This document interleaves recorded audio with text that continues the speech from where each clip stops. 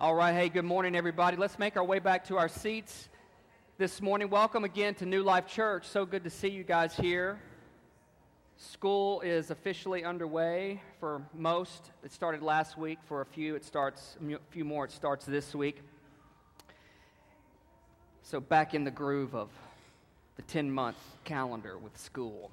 And we got several headed out away from home, moving. Unless we steal their suitcases, then they can't leave, right? We might get in trouble for that. But listen, we're going to get into today's word. Let me invite you to open up your Bibles to Matthew chapter 6, and then also Luke chapter 5. Matthew 6 and Luke 5. And the verses will also be on the screen here behind me. You can follow along. We'll be out of the New Living Translation. Let's look at these words. It's in the middle of what is called the Sermon on the Mount. This is one of the, Matthew records it all, but it was also traditionally known that this was the typical type of messages that Jesus would travel around and preach and teach people. And Matthew captures the whole thing in one setting. And we're going to look here in Matthew 6, verse 19, Jesus' words. He says this, he says, "Don't store up treasures here on earth where moths eat them and rust destroys them, and where thieves break in and steal. Store your treasure in heaven where moths and rust cannot destroy, and thieves do not break in and steal. Wherever your treasure is, there the desires of your heart will also be." Skip down to verse 33. "Seek the kingdom of God above all else, and live righteously, and He will give you everything you need." Let's pray today. Oh God, we are so thankful and humbled by You and Your presence. So thankful that You gather us and call us to Yourself. So thankful that, as we sang earlier, Your love, You are so proud to be with us. You are so proud to call us Your own. And I thank You today that You do a reset and a work in our hearts, Lord, where we need it. Open our eyes to Your word today, and I ask that You would anoint me to speak it well in honoring of You. In Jesus' name. And you can say amen and amen. Listen, over the course of a year, we like to take some time and cover the 6 core values of our church. We've covered 5 of them already this year. Today we're going to cover number 6. The deal with these values is these are some values straight out of God's Word that help define who we are as a church body. But they also help define the kind of life that God calls His followers to live here on this earth. He has an expectation for His people. Sure, we can do whatever we want to do, but at the end of the day, is whatever we're doing, is it honoring to the Lord? And last week we heard a message called Holy Ordinary that talked just about that out of Colossians chapter 3. And talking about how whatever we find ourselves doing, whatever it is, may we do it for the Lord. And so these values are some things that help define that for us as a church. They're kind of like benchmarks and mile markers and guideposts that show us these are important to us. And the same as an individual who follows Christ, there are certain values that come from God's Word that we should hold dear to us because they are there to guide and shape our life, that we hold firm to those types of things as we live this life on this earth. We've covered kingdom-minded. That's a value of ours. You can see these in explanation on our website, newlifechurchofjackson.org, if you're fairly new here or just kind of forgot over the course of the last 7 months as we've been covering these at different times. Being a kingdom-minded person is a value. Being discipleship-driven, that's an aspect. That's a value of ours. That's a value of God's Word and His kingdom. Being Great Commission-focused is also hugely important to the Lord, and therefore it should be important to us. Being Holy Spirit-filled, living a life filled with God's Spirit in our life. And another one is being next-gen committed, next-generationally committed as a church. That's one of the big things of ours as well, that we try to model all of these, and we try to reiterate these at different times. But speaking of the next generation, as we mentioned last week, we've got people going back to school, headed off to college, doing different things. Several of you are in the classroom. Several of you are in education, so at different levels. And you carry a big load. The student and the teacher, you carry a big load. And we vow to commit to pray for you this school year. We vow to commit to keep you covered this school year. And as we mentioned, we got 2 people that aren't going to be coming back this year as they leave. They're headed to Oklahoma to Youth America Leadership College. And I know you think, man, that's all we talk about are Aaron and Sydney and Elizabeth and whoever else on the stage. Maybe, I don't know. But here's the deal. I want to do something this fall with this seat where Sydney sits. You know, if you know anything about Sydney, she pays attention to the Word. Okay, not that anybody else doesn't, okay? Please don't get your panties in a wad, okay? All right, don't get upset if I don't call you out special, okay? I'm not trying to do that. Here's the deal. I'm going to take this seat of Sydney's because if you know anything about Sydney, she gets into the Word of God.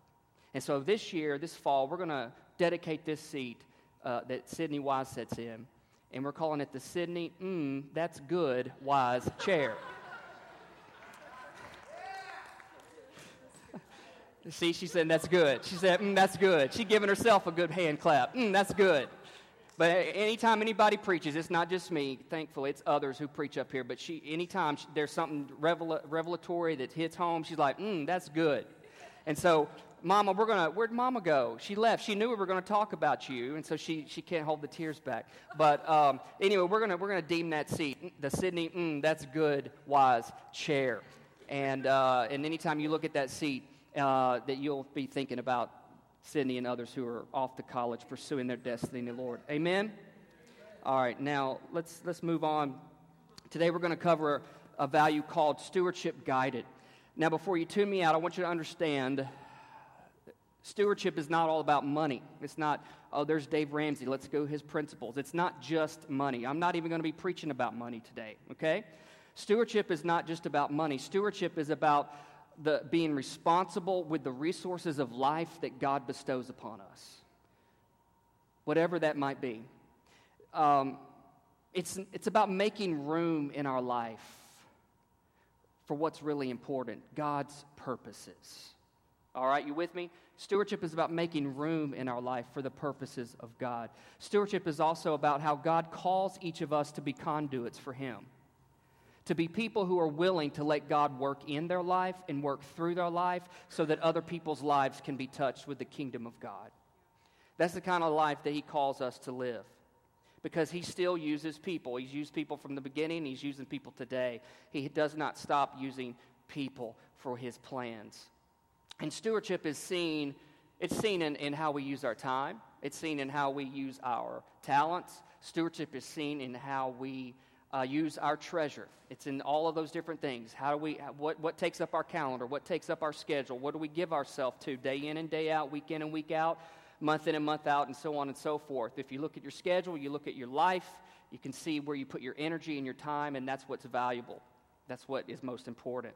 Stewardship is seen in how we do that. Stewardship is seen in how God has given us gifts and given us talents, given us abilities, given us skills, things that we were born with, but things we can also learn through experience and how we're using this life. Stewardship is seen in our treasures, all the natural resources that we have. What are we doing with it? What are we doing with it? And there's a story here in Luke chapter 5, you can flip over to Luke chapter 5, that I think really hits this well. And Jesus expounds on this notion, this principle of his word about stewardship. And I'm going to preach this message here these next few minutes. I've titled this message, Can God Use My Life? Can God use my life? Look at verse 1 of Luke 5. It says, one day as Jesus was preaching on the shore of the Sea of Galilee, great crowds pressed in on him to listen to the word of God. He noticed 2 empty boats at the water's edge, for the fishermen had left them and were washing their nets. Verse 3, stepping into one of the boats, Jesus asked Simon, who is known as Peter, its owner, to push it out into the water. So he sat in the boat and taught the crowds from there. So Jesus, this is like at the beginning when he is about to choose his followers, his 12, and this is at the beginning of this whole scenario. And he's got this need There are these people, this crowd of great people who need to hear what he has to say. And so Jesus is standing there looking around, wondering, what can I use that can help me get them what they need? He sees these 2 boats, empty boats. And he calls on one. He's like, Simon, right, Peter? He's like, yeah, it's me. He goes, can I borrow your boat for a moment? Oh, yeah, by all means, go for it. And he says, push me out just a little ways from the water here. And then he uses that boat to preach to the people. All right? Uses that boat to preach to the people. Now, here's the thing about this story. It's not about the boat. Jesus used a boat to get into the life of Peter. Jesus used stuff to get into the life of these people. Look at verse 4. It says, when Jesus finished speaking, he said to Simon Peter, now go out where it is deeper. Let down your nets to catch some fish. Verse 5, Master, Simon replied, we worked hard all last night and didn't catch a thing. But if you say so, I'll let the nets down again. This story takes a turn, and we begin to realize what this whole thing is about. That it was never about a boat, but it was about Peter's life, and it was about the other people's lives. Here's the thing. Jesus is after something far greater than our stuff. He doesn't care if whatever you own, whatever you have, and you call it yours, or whether it's in a loan and you're still paying it off. It's yours. He doesn't care. What he does care is, does he have your heart? Does he have your heart? Because Jesus has never been after our stuff. Religion has made it about being after stuff. Relationship with Christ has been making it about being after our hearts. Because here's the deal. If Jesus gets our heart, our stuff will follow. Our time, our talent, and our treasure will follow after God, because if God has our heart, then he's not worried about how we use our time, our talent, our treasure, our stuff. He knows we're going to be good stewards of our time, our talent, and our stuff if Jesus really is the king of our hearts. So we don't preach against stuff. We don't preach on stuff. We preach on Jesus, and Jesus being the king of our heart, because Jesus ain't the king of my recliner. He's not the king of my TV. He's not the king of my car. He's the king of our hearts. And so this story begins to expound and get bigger, and the eyes are opening to this in this story, that it's never about the boat. It's never about the stuff. It's always about the heart. But here's what he does do. Jesus does use stuff to test our hearts. Because what we get most attached to, he says in Matthew 6, that's where our treasure is. That's where our heart will be.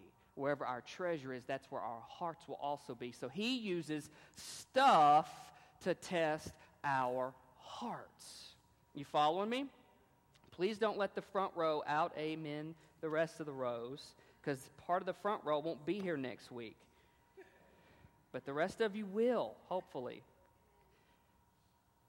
So Jesus begins to expound and show Peter and the others what he's talking about. He tells Peter, after he finishes using the stuff, the boat, now he's going to test Peter's heart. He tells Peter, hey, go out deeper. Now I want you to go out deeper, Peter. I'm done using your boat for my thing right this moment. Now I want to use your boat to test what's in your heart.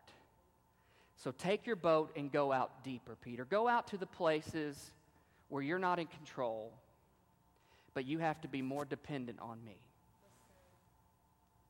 God does that with us. He tests our hearts by using our stuff, using our time. Will you serve? Will you give of yourself? Will you tithe? Will you give offering? Will you use your talent for the Lord? Whether it's recognized or in the spotlight or behind the scenes where nobody else notices but God and God alone. And he says, go out into the deeper places where it's maybe a little unfamiliar to you this time, but where you have less control, but you have greater dependency on me. And then he tells them, let down your nets and you will catch some fish. Saying, hey, Peter, you need to trust me. You need to trust what I tell you. So God does that with us. He tells us to go out in the deeper places of life, in the places in the sense of where we have less control and God has more control, and we have greater dependency on Him, and we have less faith in ourselves. But we have greater faith in Him. And we trust what He tells us. We trust what He says to do. And Peter then goes on this answer, and he says, well, Master, here's the deal. We've been fishing all night. We've been working hard all night long, and we didn't catch a thing. I'm tired. I am hangry. I didn't catch anything. I owe my partner's money, and we didn't catch anything. I don't have anything to turn in. Red Lobster and Captain D's are wondering where their food is. It's not going to be there. And I owe all these people money, and I'm hungry, and I'm tired, and I got a family waiting on me. I got other people around me that are close to me that are dependent on me. He goes, we worked hard all last night and didn't catch a thing. Maybe you're in that place of life. You've worked hard in your nights. You've worked hard in your life. You've been spinning your wheels. You've been trying to make life happen. You've been trying to catch your breath. You almost feel like you're in fast-forward motion, but you're not going anywhere. You're like on a treadmill. You're out of breath, your heart rate's up, and all that kind of stuff, but you look back and you haven't moved an inch because you've been working hard all night long your way. And what Jesus is after Peter and what He's getting to us today is, look, I know you worked hard all night long, dude. I know you were out there. I get it. I see you sweating and laboring and doing all of what you're doing. I see how you're spinning your wheels. I see how you're knocking on doors. I see how you're trying to make your life go your way. But here's the thing about Jesus. He's not ruthless. He's compassionate. He was really only ruthless with real religious people. People who thought they had it all together. People who thought they had all the answers. People who thought they knew what was right for somebody else, but they couldn't follow themselves. He was only ruthless with people like that. But people who recognized, I come up short, people who recognized, I don't have it all together, people who weren't trying to play the game, they were just trying to get in it, just trying to do it. And He's like, I know what you've been after all night long. You see, the God, this is the same God who knows our tomorrows, but He is also aware of our yesterdays. He's like, I know what you did last night. He knows what we did last night. But what I mean last night, I don't mean just last night. I'm talking about in our life. He knows where we have been. But He's compassionate in His pursuit for us and saying, look, now you need to trust me to do it my way and stop doing life your way. You think I'm after your money? You think I'm after your stuff? You think I'm after your gift? Psh, please. I'm after your heart. I know who you are. I know what you're capable of. I know what you make.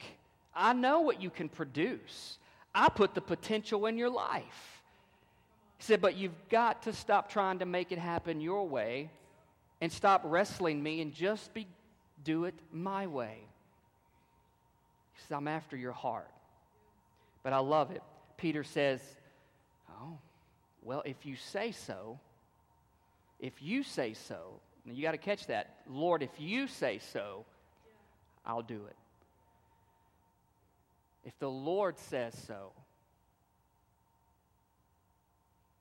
then our answer should be, I'll do it. Okay? You got me. I'm busted. You know what I've been about. You know where I've been spinning my wheels. You know where I've been a little out of control. You know where I've been trying to just get by and make things happen my way. But now you're telling me to do it this way, even though it looks kind of familiar, but yet it's unfamiliar, because now I'm not the one calling the shots. If you say so. If you say so. If you say so, I'll do it. And so this whole story for Peter and his whole life and his friends flips. And we'll begin to see that in essence what Peter is now going to do is, Lord, I'm going to give myself to you. I don't have all the answers. I don't know what my future is all like. I kind of have ideas. I kind of have some thoughts. You know, you ever been to into some restaurants or maybe some coloring books, and if you admit you look at coloring books, but it's the connect the dots, and you just looking at the dots, they may have 35 dots, and they're all which way, and you just look at the dots, you're like, I don't know what that is. And then what are you supposed to do with the dots?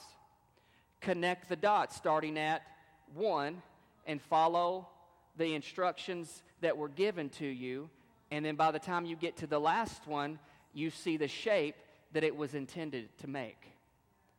There's a shape there all along in your life, but you got to connect the dots. You got to follow God's plan. And then as you follow it, step by step, I heard somebody pray this morning, little by little, He'll begin to unfold His picture, His plan for your life. But what do most people try to do? God, just show me it. Just show me what you want. Just show me what you want me to do. Just show me what you have for me. And He does not do that. Here's the thing. There's many reasons He doesn't do that. One, He doesn't do that is because it would just freak you out. If He showed you the big picture from the beginning of what you had to go through in order for that big picture to unfold. And other times, if we saw that big picture, we may not commit. And then we may not want to actually have to go through. Someone prayed this morning in prayer, like the process. Have to go through a process.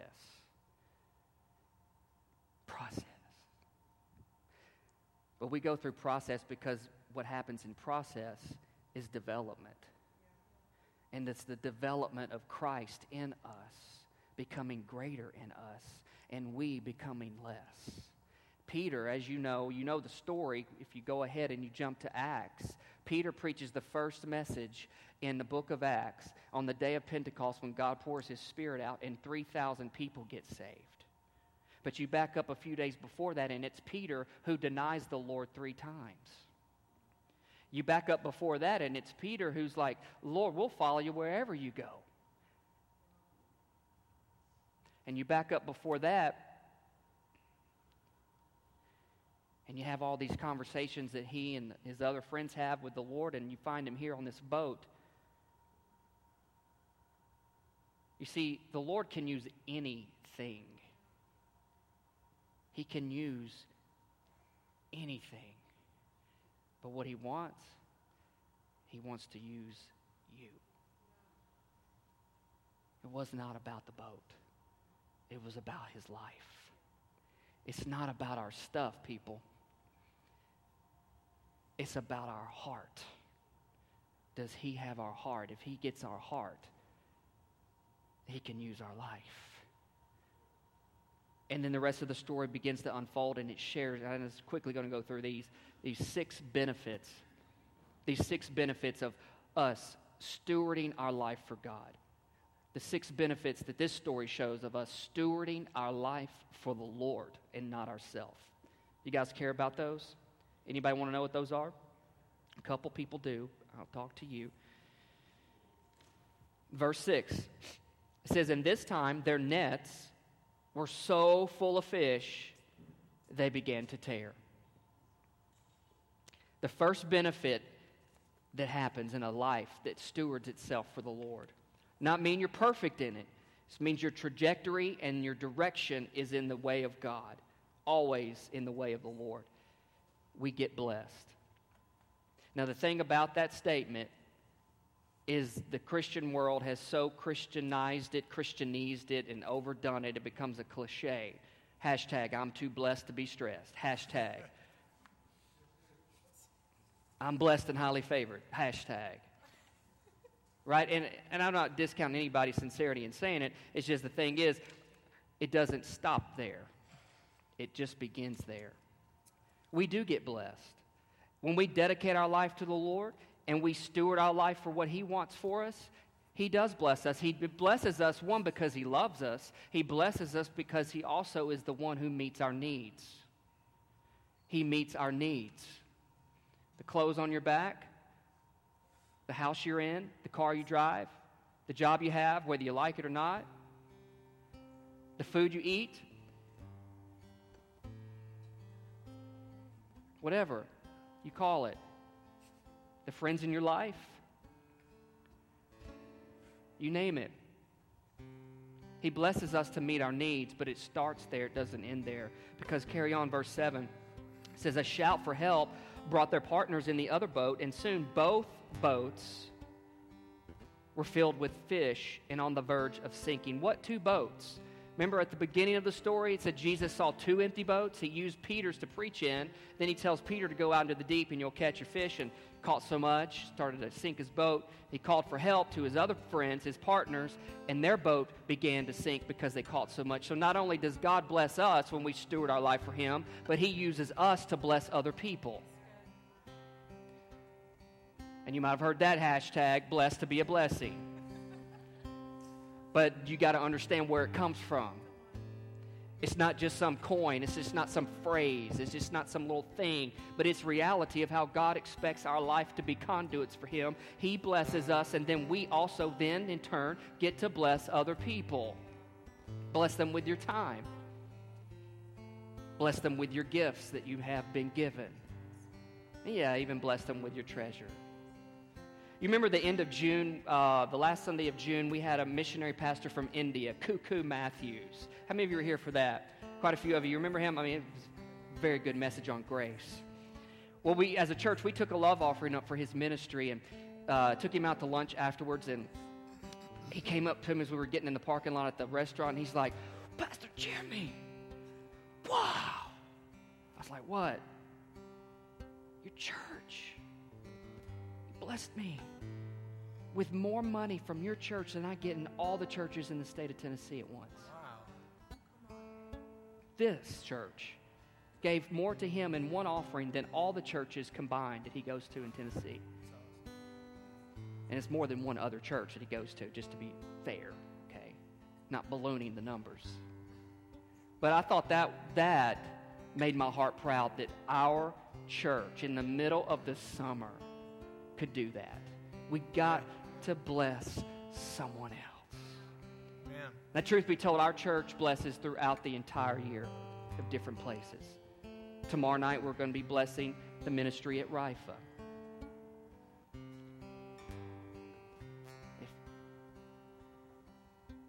It's your chance to bless somebody else. It's your chance to bless somebody else.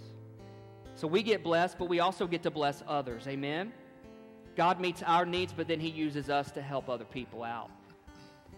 Then in verse 8, Peter realized what happened. He fell to his knees before Jesus and he said, oh, Lord, or unless you're in the South, oh, Lord, please leave me. I'm too much of a sinner to be around you.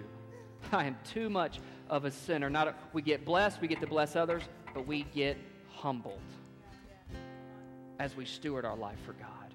Because we realize and we understand we don't deserve what we have.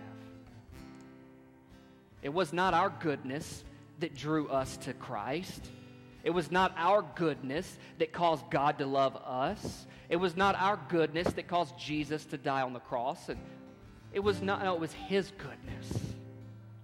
And so as God blesses us and we steward our life for Him, we get humbled. And we should try to live that way. Amen? We should try to live that way. Number 4, verse 9. Peter was awestruck by the number of fish they had caught, as were the others with him. Peter was awestruck. He was amazed. As we steward our life for God, we get amazed at His supernatural provision in our life. Because here's the thing, there are sometimes the way God provides certain things in our life, they don't make sense. It's not worldly, earthly math. It's heavenly math, and it doesn't add up. I cannot begin to tell you the amount of times the way God provides for me or my family and whatever need we may have at a time, and it does not come through what I would just call normal ways. It's crazy. That's the part of go deep and let down your nets. Go deep and let down your nets. For some of us, that's a scary place because we like to control everything in our life. We like to be in control of all the contingencies and trust me, I understand that. That's me. I was born with a blessed, cursed gift of organization and planning. I'm like, God, you called me to the wrong thing. You called me to ministry, which is totally unpredictable, and you never feel adequately prepared. And he's like, that's just where I want you, son.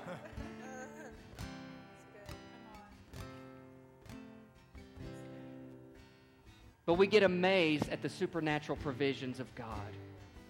They don't make sense. But when it happens to you, when that crazy way of God coming through happens to you, you can be wearing James's shirt that says, yay, God. And they'll be like, that's where that but God statement comes from in the Bible. I don't deserve it. I don't get it. But God. Number 5, verse 10a says, his partners, James and John, the sons of Zebedee, they were also amazed. Here's the deal. I'm almost done. I only have 6. I got one more to go and I'm done. You guys with me? I want to finish this strong. Can I do that? All right. We get blessed. We get to bless others. We get humble. We get amazed at the way God provides. But here's another one. We get to watch others be amazed at how God provides. That is pretty neat when you watch other people get amazed at how God does that for you or your life or your family or whatever it might be. We went on vacation a couple years ago to Florida to a resort we had been before, and that someone else had taken us there, and we went back and we signed up to go under that that timeshare spiel they have, some resorts have, and we're like, okay, we'll do that. We'll get a cheaper trip. We just got to give an hour and do that. Yeah, it's not an hour. It's more like 2.5 hours. Anyway, we go through the whole spiel, get to the end, about to be done. They're trying to get us to sign on the dotted line, and we're like, nope, not going to do it. No, we just came for the free night you gave us. That's what my wife said. We just came for the $100 bill you're going to give us at the end and the free night. And they're like, don't you like vacation? Heck yeah, we're here, right?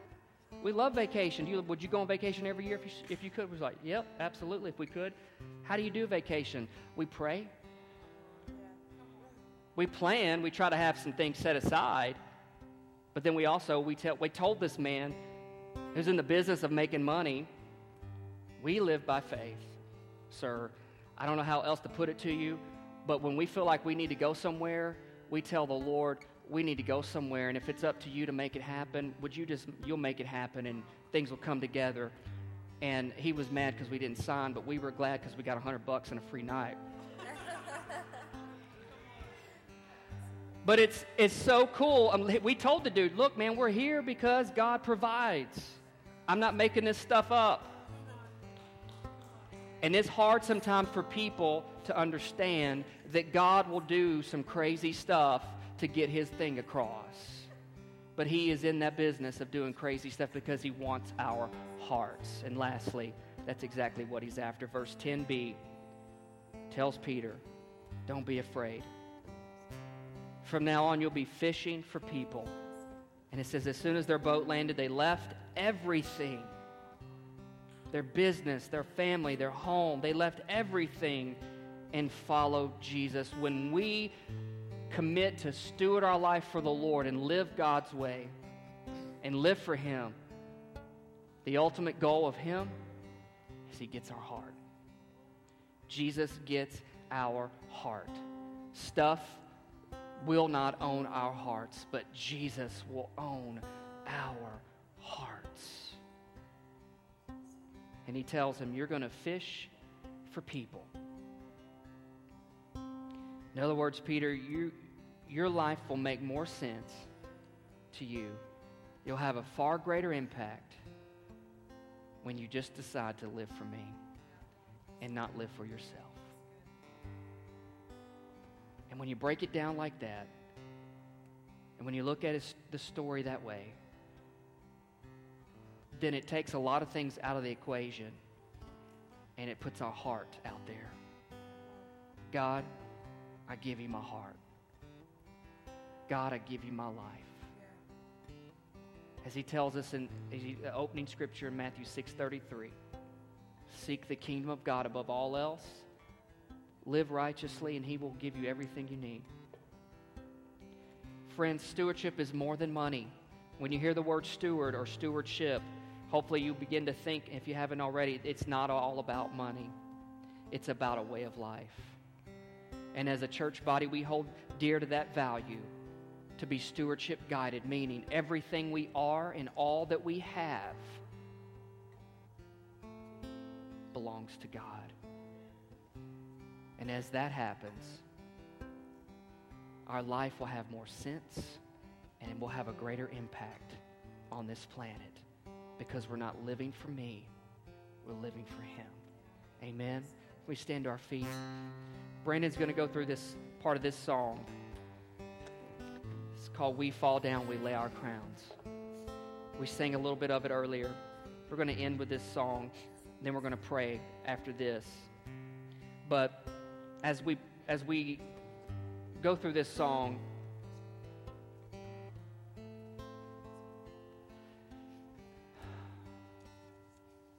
maybe you're here and you feel like, well,